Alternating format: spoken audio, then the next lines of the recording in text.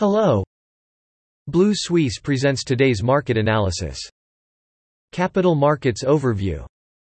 European shares rose to an 8-week high after the opening bell on Wednesday, with Germany's DAX up 1% and the Stoxx 600 up 0.5%, led by technology stocks. Investors focused on corporate results, shrugging off U.S.-China geopolitical tensions escalated by House Speaker Nancy Pelosi's visit to the island and poor economic data, including services PMI and retail sales, which it is increasingly showing that Europe is about to fall into recession. On the corporate front, Société Générale reported a lower-than-expected second-quarter loss, and Commerzbank posted a higher-than-expected net profit.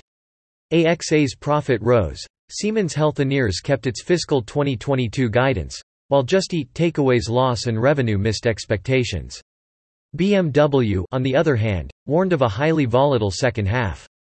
On Wednesday, the FTSE MIB index recovered early losses, rising 1% to close at 22,575, a 7-week high buoyed by the strong support of Milan's financial sector, as investors focused on geopolitical challenges between the United States and China.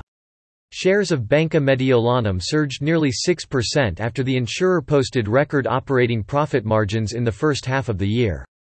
Banco BPM and BPER Banca later rose 4% as investors awaited their earnings release after the trading day.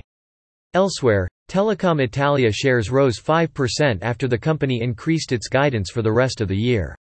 On the other hand, automakers underperformed the overall index. The latest PMI data showed that Italy's services sector unexpectedly contracted in July, adding to recession fears after a manufacturing slump.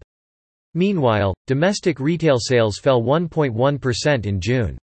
France's main stock index rose to its highest close in nearly 2 months on Wednesday, with the benchmark CAC 40 closing above 6,470, boosted by gains in real estate and financial stocks. Positive corporate results were the main driver of sentiment, with investors brushing aside concerns of a worsening economic outlook and escalating tensions between the US and China. AXA SA jumped more than 5% to its highest level in the benchmark after reporting a better-than-expected first-half profit and announcing a €1 billion share buyback program.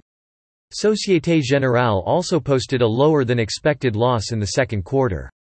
The FTSE 100 reversed early losses on Wednesday, closing up 0.5% at 7,446. Halting 2 days of losses as concerns over the pace of monetary tightening by the Bank of England was offset by a 43% surge in Avast shares, which traded at Norton Life ROC rose after regulatory approval for its $8.6 billion deal.